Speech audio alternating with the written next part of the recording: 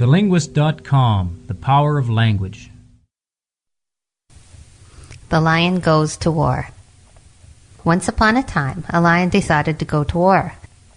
He summoned his ministers and called together his army with this proclamation. King Lion commands that all animals in the forest must come before him tomorrow to go to war. Nobody must fail to appear. The lion's subjects all presented themselves punctually, and the lion issued the orders. Elephant, you're the largest. You'll transport the guns and all of the supplies. You, Fox, have a reputation for cunning, so you'll help me draw up the plans of battle to beat off enemy attacks. You, Monkey, nimble and good at climbing trees, will act as lookout and spy the enemy's movements from above. Bear, you're strong and agile, so you'll scale the fortress walls and terrorize the enemy. Amongst those present were also the rabbit and the donkey. When the king's ministers saw them, they shook their heads. Then one said, "Sire, I don't think the donkey will make a good soldier. They say he is easily frightened."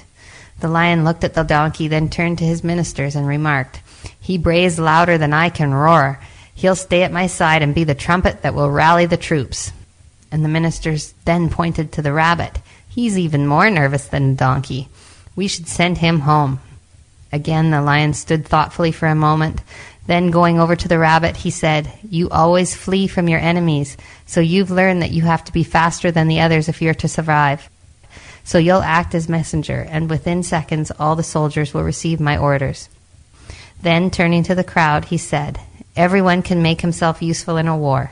Everyone can help the common cause at best he is able."